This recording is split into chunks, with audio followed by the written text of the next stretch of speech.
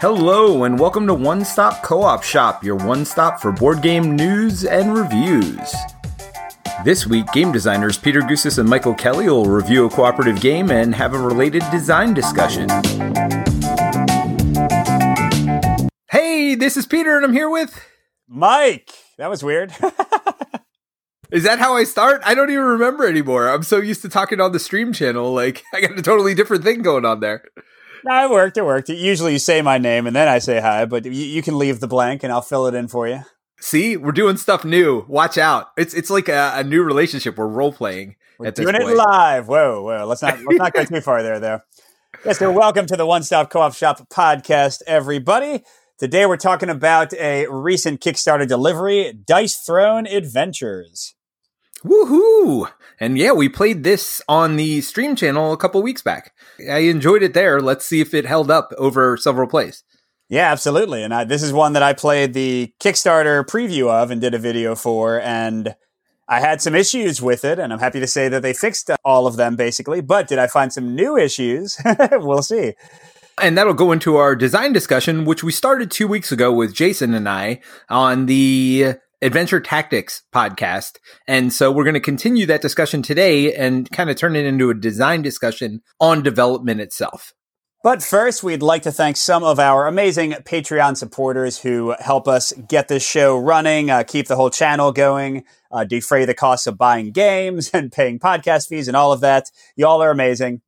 Specifically this week, we want to thank Level Urfi, who is a co-op lover, Chris Powers, a co-op MVP, and Drew Gergich, a co-op champion.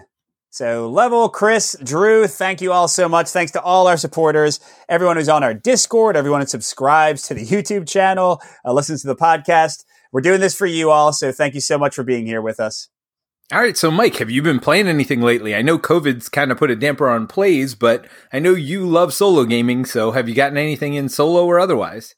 Yeah, it's interesting. January has been, and this is often the case, January has been a very heavy month for Kickstarter previews and other upcoming games.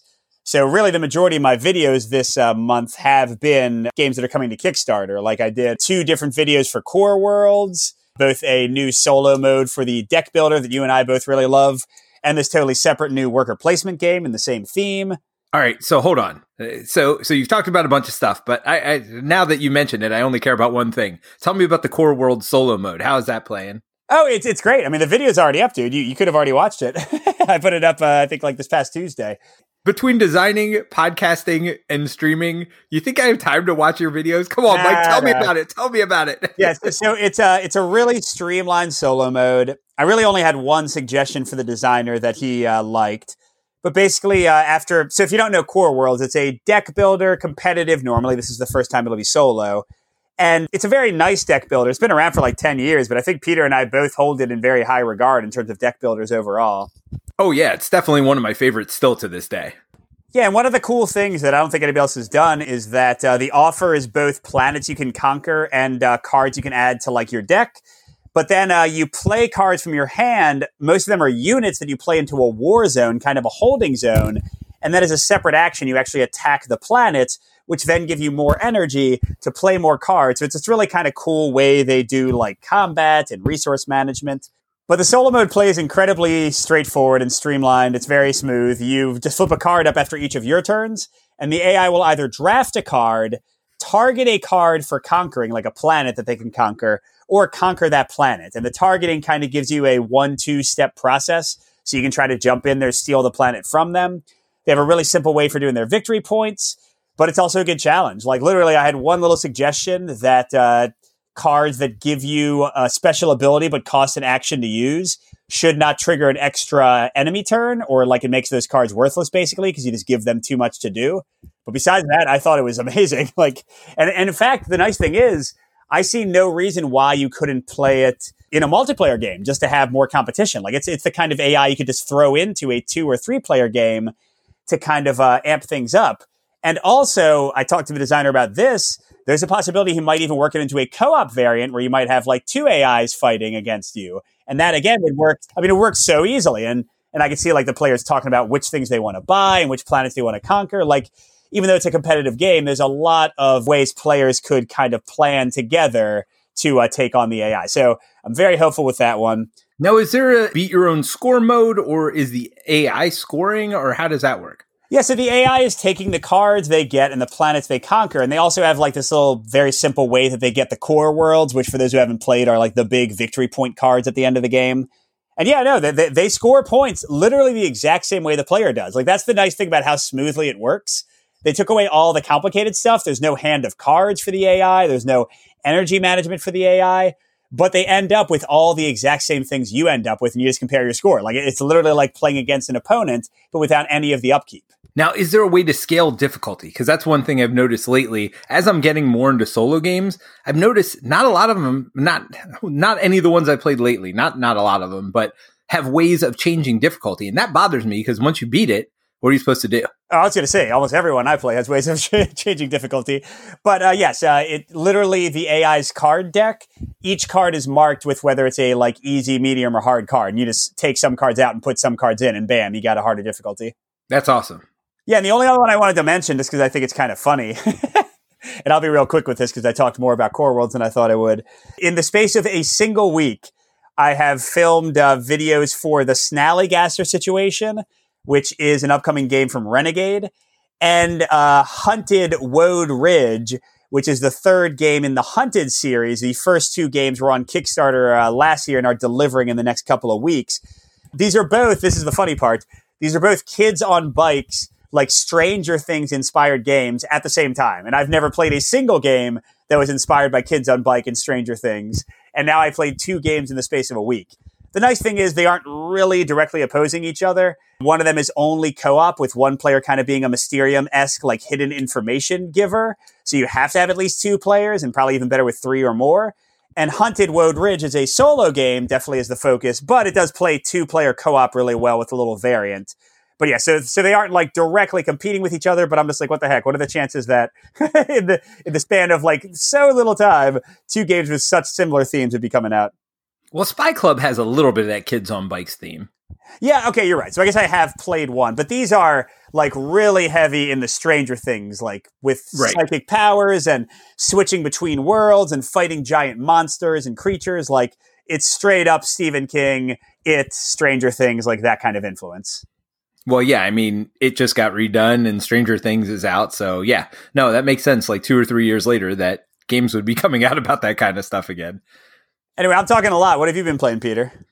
All right, so I've played 2 games, one of which I've already put on the stream, and these are actually both competitive games. Don Jerry and I have gotten together and played a couple games online, and he wanted to introduce me to some games I didn't get to play last year, and I really enjoyed both of them. So these are competitive games, but I'm going to talk about the solo mode here because obviously that's where our focus is. So the first one's called Praga Kaput Regni. Nice job. Say that 3 times fast. I dare you. Say it 1 time fast. I did a stream of this actually. So if you want to see the solo mode, I put it on stream. And very similar to what you were talking about, the solo mode does a good job. Well, there are 2 ways of doing it, right? The one way is you just take the most recent action and get rid of it. So that's like the easy way out of the box. But on the publisher's website, they printed out these like 5 cards where it does a little bit more than that. It might take the first, second, or third action. So there's a little bit of a differentiation there, but they do lean more heavily, obviously, toward taking the first action available because the actions become more expensive as you go down the line. But then it also does things like adding stuff to the board, and it kind of races you for some of the goals as well. So this AI is a little bit more in depth, but not much more. I mean, if you look at the video, literally it's 2 to 3 steps for the AI, and it's real quick and it just gets back to your turn. This game is very much a Euro point salad game. There's like 5 different options of things to go for. Lots of end game scoring. Everything you do is getting you points. But the theme is basically you're trying to rebuild Prague or build up Prague. Actually, it's not even like one of these things where it was destroyed in a fire or anything. It's just, you know, you're trying to make Prague like this big built up city that the rest of the world will hold in high regards. So, I don't know. It was really fun. I mean, you know me. I like that kind of game. I like these micro action games. So basically, you're taking a tile. There's 2 actions on it. You do one of the 2. But then, of course, as the game goes along, that one action gets more and more in depth because you can do more and more things. And there's just more stuff on the board. So different things will trigger. So, yeah, I like that one quite a bit. But the other one, which I haven't done a video on, although I'm planning on doing it in the next couple of days, is Dwellings of Eldervale. And I am super excited by this one because, I mean, you'll probably just, if you heard anything about the theme, I mean, it's like you've got wizards, you've got warriors, you've got dragons on your side. And everybody's got these units and they're going around kind of in an area control way, but not really. Basically, you take a worker, whatever your workers are, and again, a dragon could be one of those workers, you place it somewhere on the board, you're going to do the action on that space, but if there are other people there, or if there are monsters adjacent, they'll move in, and then you have a fight afterward. But you always get to do your action. And that's the part I really like about it. So nobody can really stop you from doing what you want to do, but they can certainly discourage you by will of force, I guess. You still there? Yep. I mean, I might have fallen asleep from all the Euro talk, but you know. No, I know Colin enjoyed Dwellings of Eldervale, and it's been a popular one. When I did the Man vs. Meeple top solo game video recently, both Mark Dainty from Not Board Gaming and Jeremy had that, I think, at their number 1 and number 2 spot. Yeah, it's got some intricacies to the AI, the way it works. It's, again, a deck of cards. It just took me a second to kind of figure it out, but I'm definitely looking forward to doing a video. So that should be up on the stream channel. I don't know, maybe a couple days before or a couple days after this goes live. So look for that one, Dwellings of Eldervale. I mean, come on, it's got a dragon in it. You know I'm going to cover it. Cool, man. Well, looking forward to that on the One Stop Co-op Shop streamed channel. Make sure if you're just subscribed to one channel, subscribe to both. Get double the co-op goodness and solo goodness. Yeah, we kept them separate because I think they're different enough to keep them separate, and because we wanted you to know what kind of a video it was when we put it up. Because, the stream channel is going to be a little bit more co-op-y, meaning we're probably going to have more people, not as many solo games. Although, ironically, I just talked about 2 solo games I'm putting up, where the main channel typically focuses a little bit more on solo, or even if it's co-op, it's kind of multi-handed solo game. Cool. And talking about a game that is not a multi-handed solo game, Dice Throne Adventures. You sure about that? Well, I guess we'll find out. Let's get into it. You want to talk about the theme a little bit here, Peter? Sure. You are an adventurer and you go and you kill different things like barbarians that have fallen, or I don't know, monks that have fallen, other things that have fallen, and you are trying to beat them up. You have to go through, I don't know. I really don't know. Yeah, there is a pretty good theme here, although I guess I've read like some of like the little comics books they did, so I know it better. They're taking great warriors from like across time and like different like realms and kind of bringing them together in like this sort of Colosseum-esque fighting thing where they're all trying to win their way up the ranks to face the this mad king who's kind of in charge of everything. But it's like this never-ending battle. So it's a little bit, reminds me a little bit of Contest of Champions? Well, yeah, that, or I was thinking of, what's that old game? You know, the one Tom Vasso loved. We used to play it. Oh, Duel of Ages? Yeah, Duel of Ages, exactly. I was thinking Duel of Ages. That doesn't remind me anything of Duel of Ages. Well, that's what the theme of Duel of Ages was, too. I guess not. Duel of Ages was in the future, and they were, like, recreating these competitors from across time, but similar idea. So if that's the theme, then so every other stage is between a boss fight and, like, the getting to the boss fight. So if it's supposed to be, like, this ladder climbing arena battle thing, what is the stages that you're not fighting the boss? So I think that's regular Dice Throne, where it's just 1v1. And I think Dice Throne Adventures is supposed to be like, what if you try to break the cycle and get to the Mad King and end him and like stop this for good? Oh, so you're fighting your way through like labyrinths of stuff, and he has these like hero protectors protecting Right, him. Yeah, and he has like his minions that are like there to stop you. I mean, by the way, none of this is in the game. Right, I was about to say, I don't know if that's actually the theme, but yeah, we did a good job of making something up, that's for sure. But do you want to cover gameplay? Just cursory? Well, sure. So it's a Yahtzee-esque game in that the key idea of combat is you get 3 rolls of 5 dice. Each player's got their unique player board where they are trying to get like different combinations that will deal damage to their enemies or give them healing or give them special token powers. But on top of that, each player has a deck of cards that's unique to their character. And you'll be using those cards to mitigate your dice and upgrade your powers, like what you get for your dice combinations, that kind of thing. And it splits between a crawl mode where you're, and this is all cooperative, by the way. Dice Throne Adventures is like the cooperative expansion for the competitive skirmish, dice combat game, Dice Throne. You're all in the crawl mode trying to work through this map, pick up these little keys by moving from tile to tile and having fights that use the same core mechanics. And then you get to a boss battle stage where you fight a boss. And I think we'll get into like how the enemies work, I'm assuming, with our points and stuff. But that's like kind of the general gist.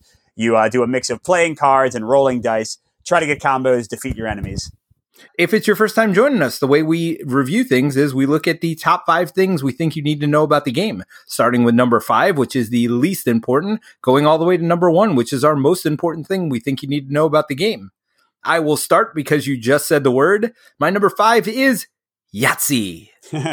That's right. If you played Dice Throne before, or even if you haven't, just know it is Yahtzee. You're going for straights, you're going for full houses, you're going for other stuff. Now, every warrior has their own custom dice and they have different symbols, but it's just a variation of trying to get different sets of things to do certain types of attacks. And every hero's got their own special stuff. Again, I'll get into that part later, but you are really rolling dice, picking which ones to keep, rolling again, and doing it again. And yes, there's defensive rolls and there's special cards you play on top of it. But if you don't like dice rolling, you're probably not going to like it.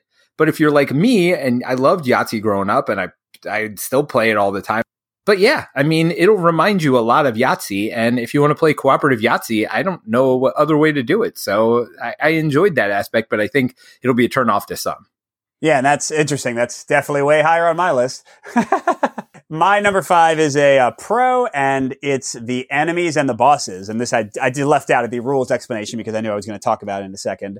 So the way the enemies kind of handle the fact that they, don't have a player controlling them and making these kind of Yahtzee decisions. And if you don't know Yahtzee, it's like you roll 5 dice and you're trying to get, like 5 of a kind or a straight, like 1, 2, 3, 4, 5, or these different things. So what they do for the enemies, and it works like so smoothly, it's very quick and simple, is they'll be like, this enemy wants 3 this and 2 that. And you just roll the dice, and any dice that fit that you keep, and any dice that don't, you re-roll. And it happens very quickly, but it still makes all like you need to have them rolling to make a lot of the card effects work, like changing their die rolls and that kind of thing. So I'm glad that they made such a streamlined way to get through the enemy's turn. On top of that, I think the variety of enemies is good. Like you see lots of different values and effects. Like some of them poison you. Some of them attack before you. Their defenses are drastically different. Some of them block your damage. Some of them just hit you back when you hit them. So like that's a lot of fun and kind of keeps things fresh. And then the bosses, which again is like an entire separate stage. You go through the dungeon crawl, then the boss. The bosses work great. They have their own deck of cards. But it's again like super smooth. You flip over the card. They tell you what they're trying to roll for that turn. They'll have some special ability that kind of mimics what a player might do with their deck, but has very simple like targeting rules. So I think all the ways they handled the enemies and like kind of the AI side of things is excellent. Yeah, it's interesting. So I feel like you reviewed this as a whole system, Dice Throne and Dice Throne Adventures, like what you need to know, I guess, about the whole system. Whereas I went in assuming people knew Dice Throne, which is a bad assumption. And my list is more what makes Dice Throne Adventures different. So I feel like we're going to have a lot of the same things on our list, but the priorities are going to be a little bit different. Yeah, that makes sense. All right. So my number 4 is a variety of heroes. Again, this is probably should be much higher and more important, but if you played Dice Throne, you know how different every hero is to play. And yes, while you're doing the same basic thing, rolling 5 dice and trying to make certain things, the percentages of certain symbols on the dice are different. Every hero has their own different symbols on the dice. The sets they're going for are different. They have different tokens, which do effects, and they do a really good job of differentiating heroes in very simple ways, just by slight changes. And the funny thing is, you don't have to know all that to play it. Really, you just need to know what you need to get, and you can look and you can see it, and you roll for that. And so I think it does a really good job. The other thing I like, and I don't really have this anywhere else, so I'm going to put it here, is they give you not only a sheet that shows you all the different combinations of stuff you're doing and how much damage it does, and you can upgrade those, and every hero's got their own deck too. Forgot to mention that. So yeah, you have your own deck of cards. So not only are you rolling dice, but you got cards that'll modify things. You can upgrade your skills as you're going along. But one of the cool things I think they also do is they have a sheet, like kind of a quick reference sheet on the side, where if your hero has certain abilities, like if I am the monk, I'm going to do things like I have chi.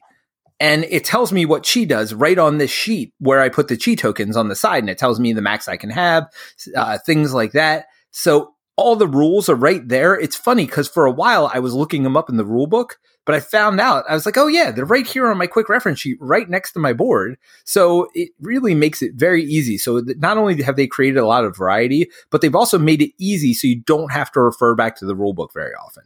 Yeah, and this did not make it into one of my points, although I think it's really worth calling out. That the production here is beautiful, and like the storage solution they have and how everything is organized and like the player aids and stuff.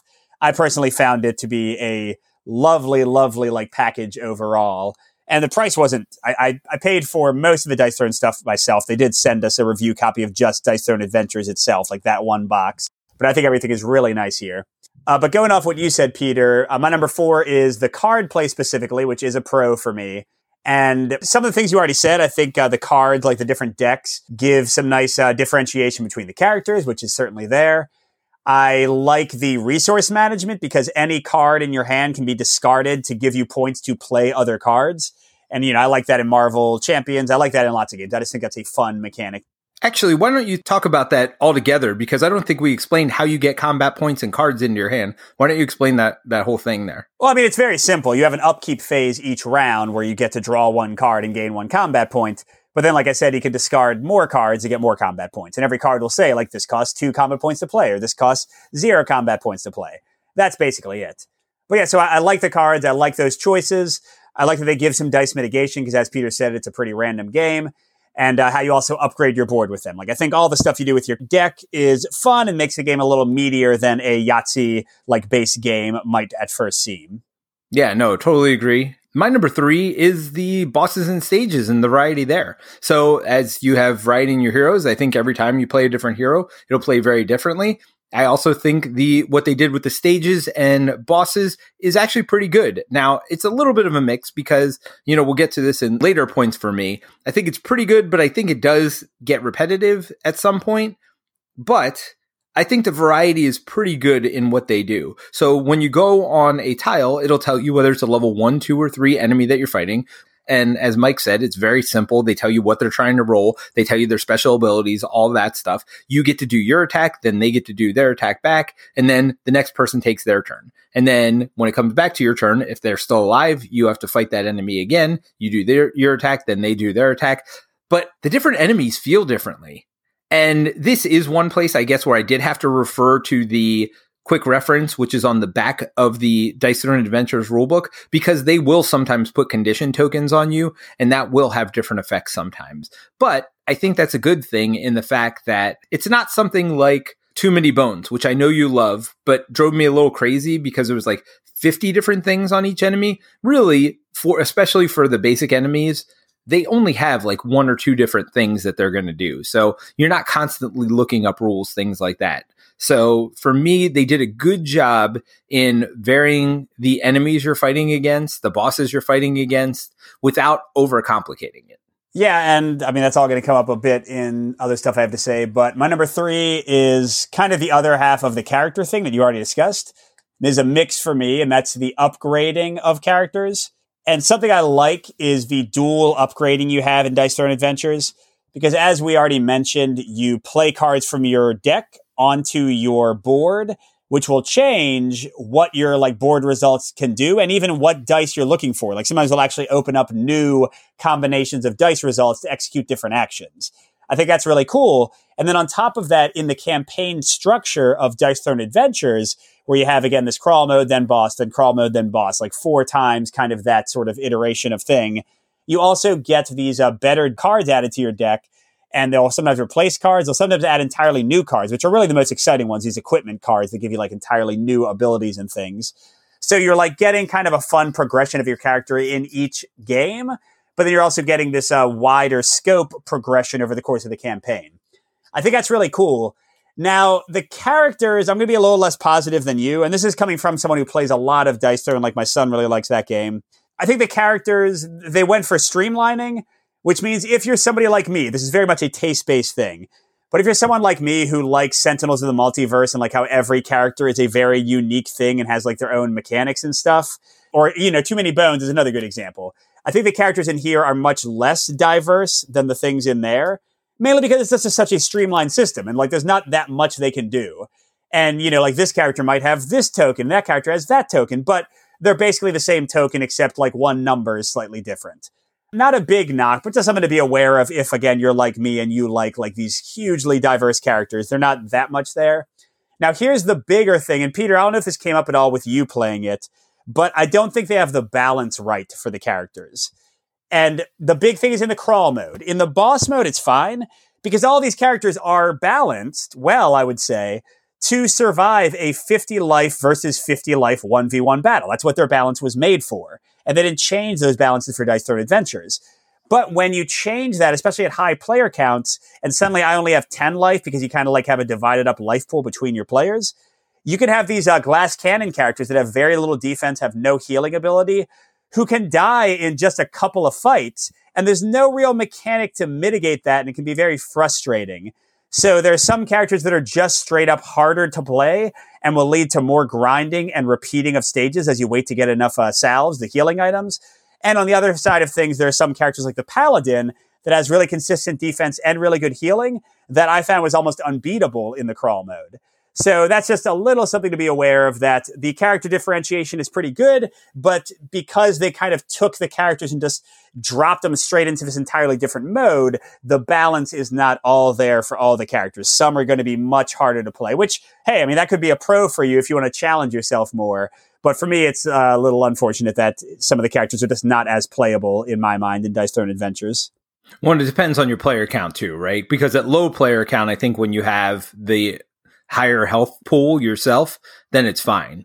I think when you have a lower health pool, in the 3 and 4 player game, it's more of a problem. And I didn't get into player count, but I do think that it could be problematic to have these. I don't know that it's quite balanced across player count. Let me put it that way. Well, not only that, but I didn't, because of the pandemic, I didn't get the chance to play it like 4 player, but I can just imagine the downtime not being ideal.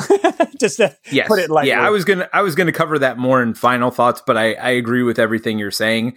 I did not experience the differences between the heroes as much because I didn't get to play that many different heroes. Again, pandemic and everything else involved. But I could see where you're coming from. If you don't have healing, it would be much harder to get through, and you have a limited amount of healing salves.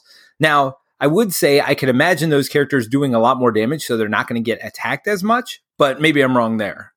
They certainly put out the damage more, but the thing is, again, in a big fight, that balances out, right? Like, you might be doing a bunch of damage to me, but I built up this huge 20 damage attack. But when you keep on fighting like these monsters that only have 7 or 8 or 9 damage, that huge damage output doesn't necessarily pay any dividends unless you can consistently one-shot. Like I was playing the Pyromancer, I think they're called, is one of the ones I've noticed this the most with. Like if she was one-shotting, she was great, but her defense literally just hits them back. Like she didn't have any way to stop their damage. So when I played 3-player and I had like 10 life or whatever, I was like, oh my God, this is terrible.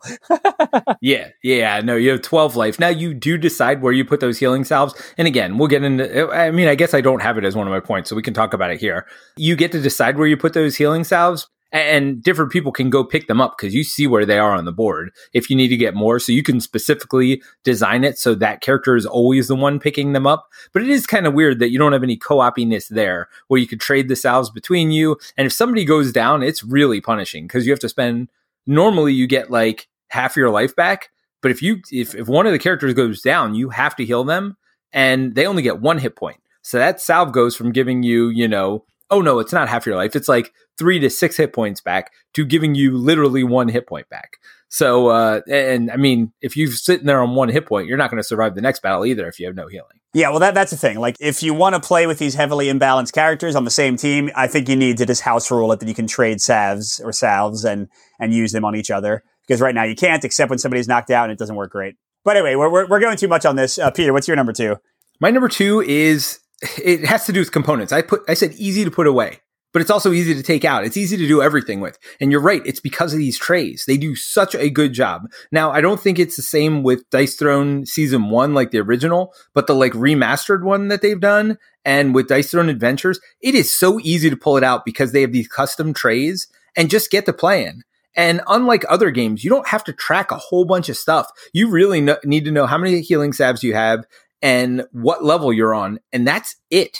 I mean, literally, you pull your character out of the box. Now, if you want to put back all the card upgrades that you got, you can, but you don't need to. As long as you don't use that character again in a different campaign, you can have multiple campaigns running easily. Now, yes, some of those items won't be in the box anymore, but who cares? Like, there's so many different upgrades you can get.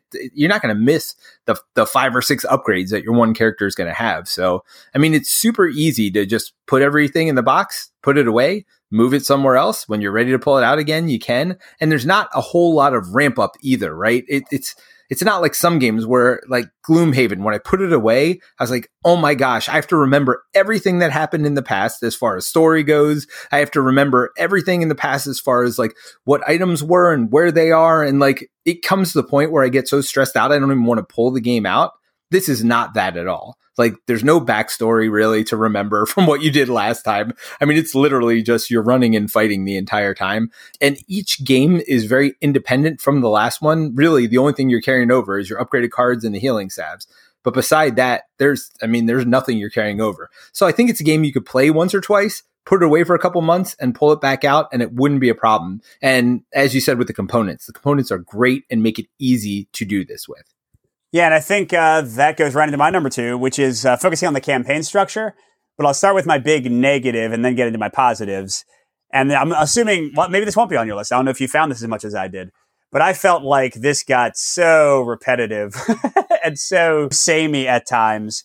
And it's one of those ones where, like you just said, not only do I think you could put it away and come back in a month or two, but I think you should play this in spurts and then come back. And not like a month, but like this is the kind of thing where I think if you had like a weekly game group, I think this would be awesome to play through the campaign. You know, and I think the 2 sessions go together really well. Like the crawl and the boss, those are very different in their play. They feel different. They're a lot of fun.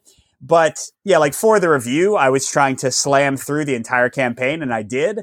And man, I was like, as much as Peter, you talked about the maps like feeling kind of different, I didn't feel that. I felt like the enemies were different, but over the course of, 8 plays, I was like, yep, I'm doing this again. And even though I said the characters aren't super different, but they do have nice differences and their decks are different and all that kind of stuff, and you grow them. But 8 games with the exact same character is not my ideal. Like this is the kind of, like when I play regular Dice Throne, I like to switch around which character I'm using to get some new, like fresh feeling to it. Like the 8th game playing with the Paladin, I'm like, yep, I'm doing this combo again. Yep, I upgraded that card again. And I don't know, it just, it lost some of its luster. I don't disagree with any of that, by the way. When I said there was variety in the stages and bosses, I really meant the different enemies felt different. You're right, the layout of the maps and stuff was even very similar from one to the other. So I don't think there's a lot of variety there. And I guess you're right, after like the second or third time through seeing the same enemies, they do get samey, but I felt each one felt a little different from each other to some degree. Well, and the worst thing is, and I hate this in general, this is a very personal thing. I hate having to repeat the whole stage again. It's like, well, you didn't beat it. Do something again. It's not going to have the same enemies, but like there's nothing really new there. It's like, oh, okay, right. I'm just doing this again. All right, that's fine. But as you pointed out, there's not really anything new when you go through a different stage either, except that everything's a little bit harder. Well, it just means I don't get to the cool stuff at the end of the campaign. It's like I have to take longer to get there. Yes. Now that being said, the game originally, when I played the prototype, had you did the stage and the boss all in one, and it took too long, and it was even more frustrating to lose. So I do think the overall structure of the campaign, like stage and boss, I think that works great. I think it plays very smoothly. It does have like kind of this pick up and play mechanic to it. And without getting into any spoilers, the stuff that happens when you win the campaign is like really cool. And I think it definitely adds some neat things. That's as much as I'll say. So yes, I think it can be very repetitive. That's probably my biggest negative about the game. But there's also a really like nice kind of flow to how they structured it. All right, so speaking of the like quote unquote legacy elements or whatever else, because they have these like 4 packs of cards, A, B, C, and D, and I was super excited to open them as I went throughout the campaign, and I thought it'd make it a little bit different as I went along, and like I was going to level up as I go through. But nope, and this isn't a spoiler because it's actually right in the rule book because I finally looked it up and found it. I'm like, when do I get these new packs? Turns out you have to beat the campaign and then you open up these legacy packs to like influence your next, like if you want to play it again, which is fine. But when you see those legacy packs, especially when there are 4 of them, you don't assume you're opening all 4 at the same time after you beat the game. But nope, that's kind of what it is. Well, it's not all four. You do have to do some things to get to some of them. But, I mean, Peter, come on. They were a big influence for this was clearly Diablo. And you and I both know what it's like to play through Diablo 2 and then go into like nightmare mode or whatever. Nightmare mode, yep. Yeah. Yeah, so I don't hold it against them. I don't hold it against them. I just wish they wouldn't have called it like upgrade packs, or there wouldn't have been 4. I wish it was all 1. I don't know how they could have done it differently, but I wish I knew that was like the reward for beating it from the beginning. And again, it's right there in the rulebook. It was just something I didn't see because again, this isn't the kind of game where you have to read rulebook front to back, like cover to cover, like 57 times. It's pretty straightforward, like when you get there. And it was like tucked in the corner at the end of the rulebook, like, oh, by the way, once you beat it, you get to open this stuff. So I'm like looking through future bosses. I'm like, did I miss where I get to unlock this stuff? Nope. It's at the end of the campaign. So that was a little disheartening for me, but I get it. I get what they were doing and I don't mind it. I just had excitement about opening those and I didn't get to. So that wasn't one of my points at all. My number 1 point is this game is quick and simple. And what I mean by that is literally on your turn, you move to a new tile if there's no enemy on your space. If there's an enemy already on your space, you just keep fighting that same enemy. You do 1 turn. So if you played Dice Throne before, again, 1 round of Yahtzee, you're rolling 3 times. You do 1 turn, then they attack you. And actually, one of your neighbors controls that. So it does somewhat for low player count. I think it does a good job of involving the other people at the table. For higher player count, again, if you got 4 people, there's only 2 people participating in each turn. But the turns are pretty quick and they're pretty simple. So it's a pretty easy game to play. What I found I liked this for was playing it solo or again, even with my kids, where we would play a couple rounds of it and then put it down and go do something else and then come back to it. I feel like it had that, hey, let's just do 1 more turn tonight before bed, or let's do 1 more turn at this point. I mean, it's not that long. Don't get me wrong. It's like not like it's 5 hours to play, but I did like the ability to walk away from the game, come back, play a turn or two. Oh, 5 minutes till the water boils. Let me go ahead and take a turn or two of Dice Throne Adventures, right? So that did appeal to me. But again, I think at higher player counts, if you're waiting for 3 other people to do that, and then your turn's only like a few seconds, and then you got to wait again for your turn to come back, I think that's where it becomes more problematic. So there are pros and cons to it. And certainly, as you mentioned before, the turns can be repetitive because you're literally doing the same thing over and over. Like every attack you do is the same. Every defense is the same. Yeah, you're going to have to do different things against different enemies, but what you're doing is not really different from turn to turn. So when I said the heroes are different, I think they are different enough from each other. I think you've even pointed out some places they are different, but what you're doing is not different if you're playing the same hero for 8 games in a row, as you said. So quick and simple, I think, is a pro and a con. Yeah, and my number 1 is your number 5, but I think you said it right. Like I'm kind of talking about the system as a whole and like, should you invest in this or not? It is a die rolling Yahtzee game. And that means that it's super quick. It's very easy to play. It's very easy to learn. My 8-year-old was playing it when he was 6 and loving it. But sometimes it's super swingy and sometimes it's super random. And the dice mitigation is in your deck, but it's minimal enough that sometimes things just go really poorly. And like I said, like especially with certain characters you can't defend very well, like you're just dead very quickly, or the boss just happens to roll 5 wilds and they do a ton of damage and take an entire extra turn because that's what their power does. So it can be very exciting with that. And I personally like it, but it's certainly something that, like Peter said at the beginning, you need to be warned of before you come into it if you're not into heavy dice, heavy luck. It is a game with some skill and a lot of dice. Yes. Well put. And with my final thoughts, I feel like I feel the same way as you do.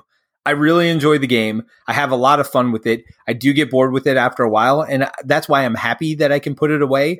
And maybe that's why that point was so high on my list. Like, I like the fact that I can just put it away, don't have to think about it for a couple of days, and I could go, you know what? I had fun with that. Let me bring it back out and start playing it again. And you could do that so easily. I like the fact that I can take a couple turns. Now, I do have the benefit of a table that has it sitting there. Would I want to play it on a game night for a whole game night? I don't know. I think it actually might be better in solo. I certainly think the lower the player count, the better it's going to play.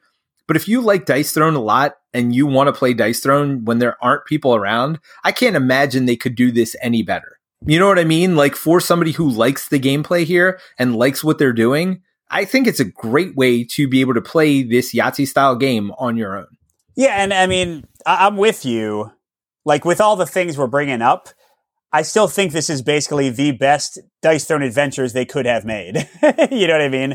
Yes, with the system they have, yes. Like literally if they had just said you can share salves to help kind of mitigate some of the imbalances in players and just like how things can go with those. If they made that one rules change, I would say like this is basically exactly like totally successful in what they were going for. Or if you just had a shared health pool like you do with the boss. I don't know why it's different. Yeah, no, that's a great, actually that's a really easy house rule to put in because I don't know why it's different either. It's just an extra rule that they don't really need. So yeah, so that being said, this is a really fun one. I do think people, like I've been more off on dungeon crawlers recently because I find a lot of them repetitive. So I think if you're a huge dungeon crawler fan, I think you will feel the repetition less because you're already like kind of in for the fun of these kind of games and like the slow burn of the campaign. And the other thing is, I used to play this with my son as a competitive game all the time. And now in the exact same amount of time, we can play a single stage of Dice Throne Adventures, but it'll slowly build to something cooler and we get to work on it together. So if you already like Dice Throne Adventures or like those competitive games, this does a great job of adding some fun stuff on top of it. So it's not going to be a perfect game for everybody. It's very random, but it's fun randomness, and I certainly have a blast with it. So I expect this to stay in my collection, especially since my son enjoys it. But it's not one that everyone's going to enjoy. I think it could be hit or miss for a lot of gamers. Yeah, well said. I totally agree, and I have a lot of fun with this as well. And I don't really know why, and it's okay. Sometimes you don't have to know why. Sometimes you just need to know that you're having fun doing it. And I like the fact, I keep coming back to this. I like the fact that I can put it down. And I'm okay with that. If it's something where it was really engrossing or whatever else, there are pros and cons to that, right? Because if you get pulled away from something like that for whatever reason, it's really hard to come back to. It's really hard to get yourself back in that state of mind, where with Dice Throne Adventures, you really don't have to worry about that. It really is a good pick up and play game when you have time to throw it in. I really like it for that. All right, and now we're going to talk about or continue a conversation that I was not a part of. So, Jason and you talked about development of games 2 weeks ago. What were some of the main points you all brought up, Peter? What do you remember? The big thing is we're really defining development and talking about where it can go right and wrong. And the reason we did that is Adventure Tactics has a lot of great things going for it. And to be honest, it really ended up being much more of a discussion about Adventure Tactics and what they did wrong and where their misses were. But the big thing, and I think Jason made a good point. He said what Jason's looking for is friction points in the game. Things that take you out of the theme, things that take you out of gameplay. And I think, we described it here really well with Dice Throne Adventures. Like maybe they had some of those points early on in the gameplay. You said you had some problems with the game and then they fixed them. That's what development is, right? It's fixing those problems, those things that take you out of the theme, that take you out of gameplay, that make you look to the rulebook or look to somewhere else, taking them out of the game so the game plays smoothly. And I think it's important. Yeah, and I think different games need a much greater or lesser amount of development. Like one I can think of, the way you said friction points really hit me. Too Many Bones, one of my top games these days, was not one of my top games when I first played it, partially because of all these friction points, because they have like a billion encounter cards, and many of them didn't get the development time and like the eyes on them I think they could have. Because even now when I play Too Many Bones and I'm like an expert on the system, I still have to go on at least once or twice per play and like Google a specific encounter card, and there's almost always a thread about it, so it's easy to find help.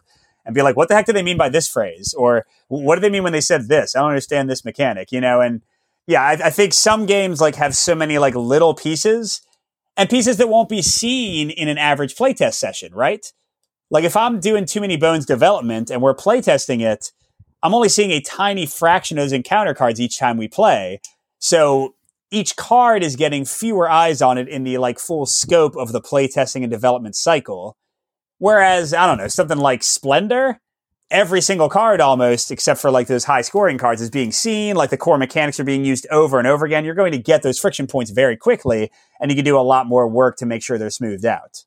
So, is that the key though? Is the key as a designer really the only way to smooth those out is playtest? Well, no.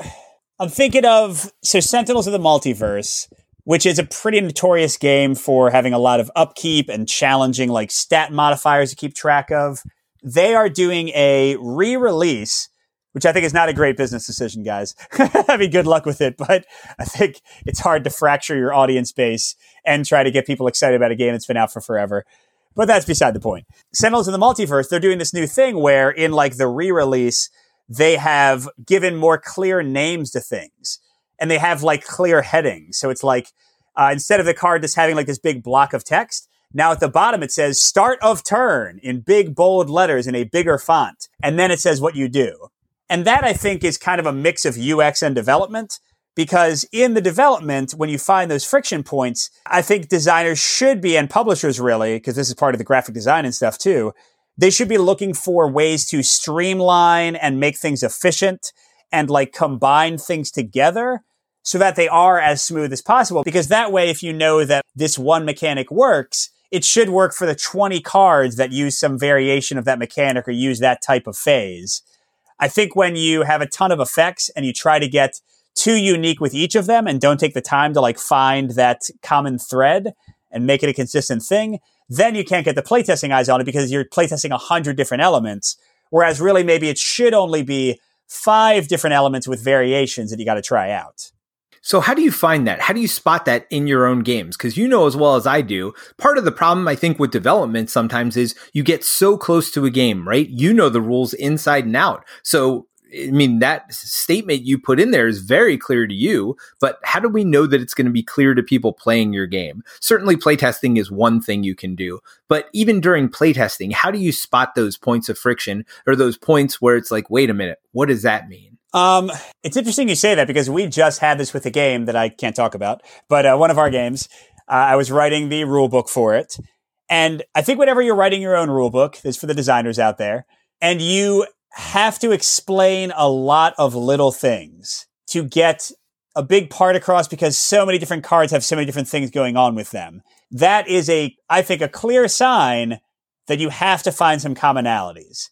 Like, find a way to be like, okay, there are 3 types of cards. They are this and that and the other. And they're this color. And that's how we're going to do it. And I'm going to make every power work within one of those 3 overarching categories.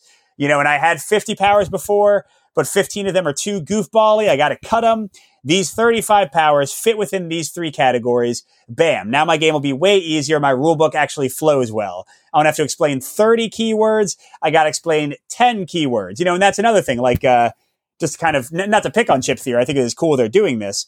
They, in their redo of like the Cloudspire rules, and they're doing like some new graphic design stuff for like the boards and things, they admitted there were too many keywords and that some were redundant and that some could be combined. So, you know, I don't know exactly how you spot it, but I think one way is if you're writing the rule book and you're having a hard time explaining your game, you probably haven't done enough yet to compartmentalize and categorize things to simplify them for the learner and the player. Well, and I mean, Chip Theory is a very good example of this for me. Because yes, for you, they're not that bad. But for me, and I think for a lot of people, there is a lot of stuff. When your quick reference sheet is like a front and back full page, big page, and tiny font, and like you have like 57 different things that each character can do differently in each dice, and even in that, it's not perfectly clearly explained and you have to differentiate it in an FAQ, that might be too many special rules for the character, right? We've played plenty of games where characters feel differentiated without needing that.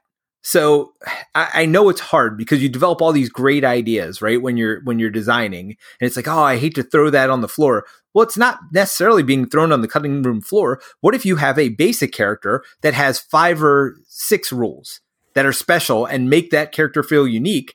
And then later on, you can add in 5 or 6 more. I think Rune Age, which I just played also on the stream channel, did a good job of this. Their base game had a very limited card pool. But as you're going along, and Marvel Champions is another perfect example, they're introducing keywords as they go along. But at that point, somebody's bought into your game. You have to have an entry level for players. And then here's the other thing, and Magic the Gathering does this really well, is they cycle their old stuff out. And I'm not saying you can cycle stuff out of board games as easily, but they make sure that they only have a certain amount of keywords active at any given time, right? You know, maybe you don't have First Strike in every different set. Maybe you take that away so that way they can learn this other new rule that makes the game feel different. but you don't have to know that and what First Strike does. Or you've given people enough time to learn what First Strike does, where now they're not looking it up every time, and now adding 1 or 2 new keywords isn't as much of a burden for the players. I think something else that's a common error in development, I think, especially for co-op games, and Adventure Tactics has this a lot, so that kind of put it on my mind, and Too Many Bones does this as well, is just to be careful when you get carried away with the narrative element and forget that you need clear mechanics. Like Adventure Tactics, I assume you and Jason talked about this, how like the enemies are mislabeled in some scenarios. Yes. It's like they got really excited to call them this in this scenario, but they're not that anymore. Now they're Goblin Marauders in that scenario. It doesn't matter. Like you can have all the flavor text you want, but make the component have the right name, and Too Many Bones is the same thing. Like they're really excited to kind of give you the thematic justification behind mechanics, which is cool. I like that. Don't get me wrong. But then like at the end, just be like, here is what you do. Here is how it works. Here is the rule, and sometimes they forget that. So I think in a lot of co-op games and a lot of like these big sprawling fantasy games with campaigns and stuff, it's not just that they're trying to have a lot of elements and like a lot of variety, but also that they're trying to bring the narrative to life. And they sometimes forget to really carefully suss out exactly how to explain it mechanically and then play test that, make sure it's clear for everybody, work on it.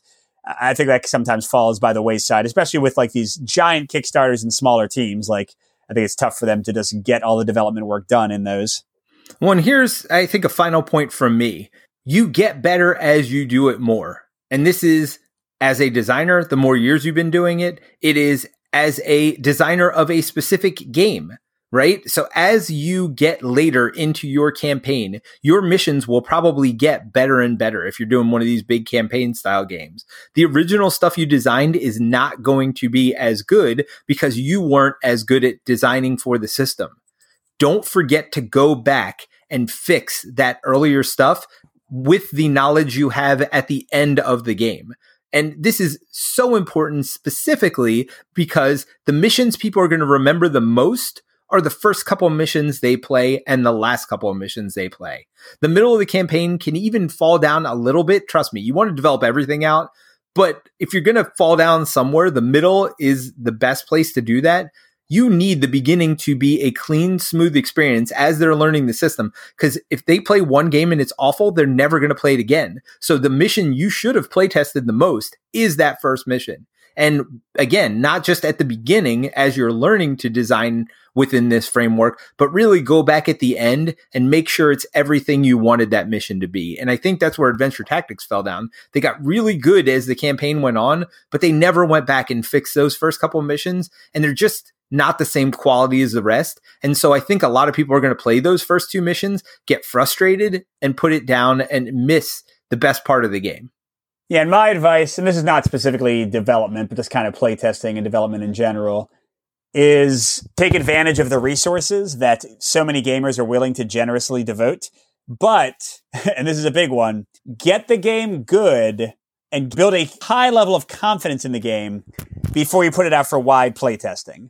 Because you're going to waste that valuable info on early playtests when you're switching things every 5 days. And this happened with us before. You're going to burn out the people who were initially excited to play for you. And you're not going to get really useful facts because you're going to iterate the game 10 more times before you actually like start getting to a place where you really love it. And then the playtesting won't be worth anything. So keep it in your little insular group. Keep it in like the 5 people you trust to play it until you've gotten into a pretty solid place. And then dip your toes into playtesting. So basically what I'm saying is front load a lot of development. Get the game better than you think it needs to be. And this is just my advice. Somebody else might say the exact opposite thing. But in my experience, get the game like really solid in your mind and then get it for playtesting out. Like really, you should be playtesting for balance when it gets wide. Like I think early playtesting should be a smaller group of people. I don't know. That's just my personal thought. I mean, you should know the game is good, right? Like you shouldn't be asking questions like, did you have fun? And I mean, yes, you're going to have to ask that to some degree, but like you should already know the game's pretty good by the time it gets to wider playtesting, I think is what you're referring to. Yes. When I see some wacky games on Kickstarter that I'm like, what are you doing? And I guess they never even showed it to anybody except like their closest friends. Right. You do need to ask that question. Is it fun like early in the process with some people you're not entirely comfortable with or people who are going to be harsh critics? but that's not like your full play testing. That's an early, like dipstick test of the general design. Like, is it functioning as intended? Then you develop it some more, and then you put it in front of a lot of people.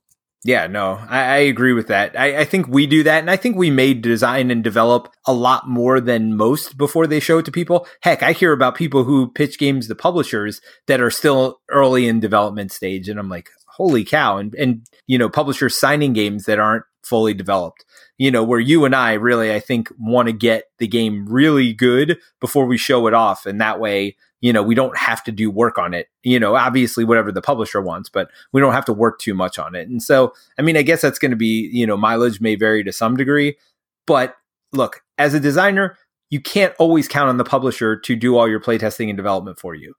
I will say there are very, very different levels of development that come out of different publishers. And even within the same publisher, I've heard stories of varying levels of commitment and development. So as a designer, I really do think it is our job to make sure all of that stuff is good and the development is good and that it is where you want it to be. Don't count on the publisher for that.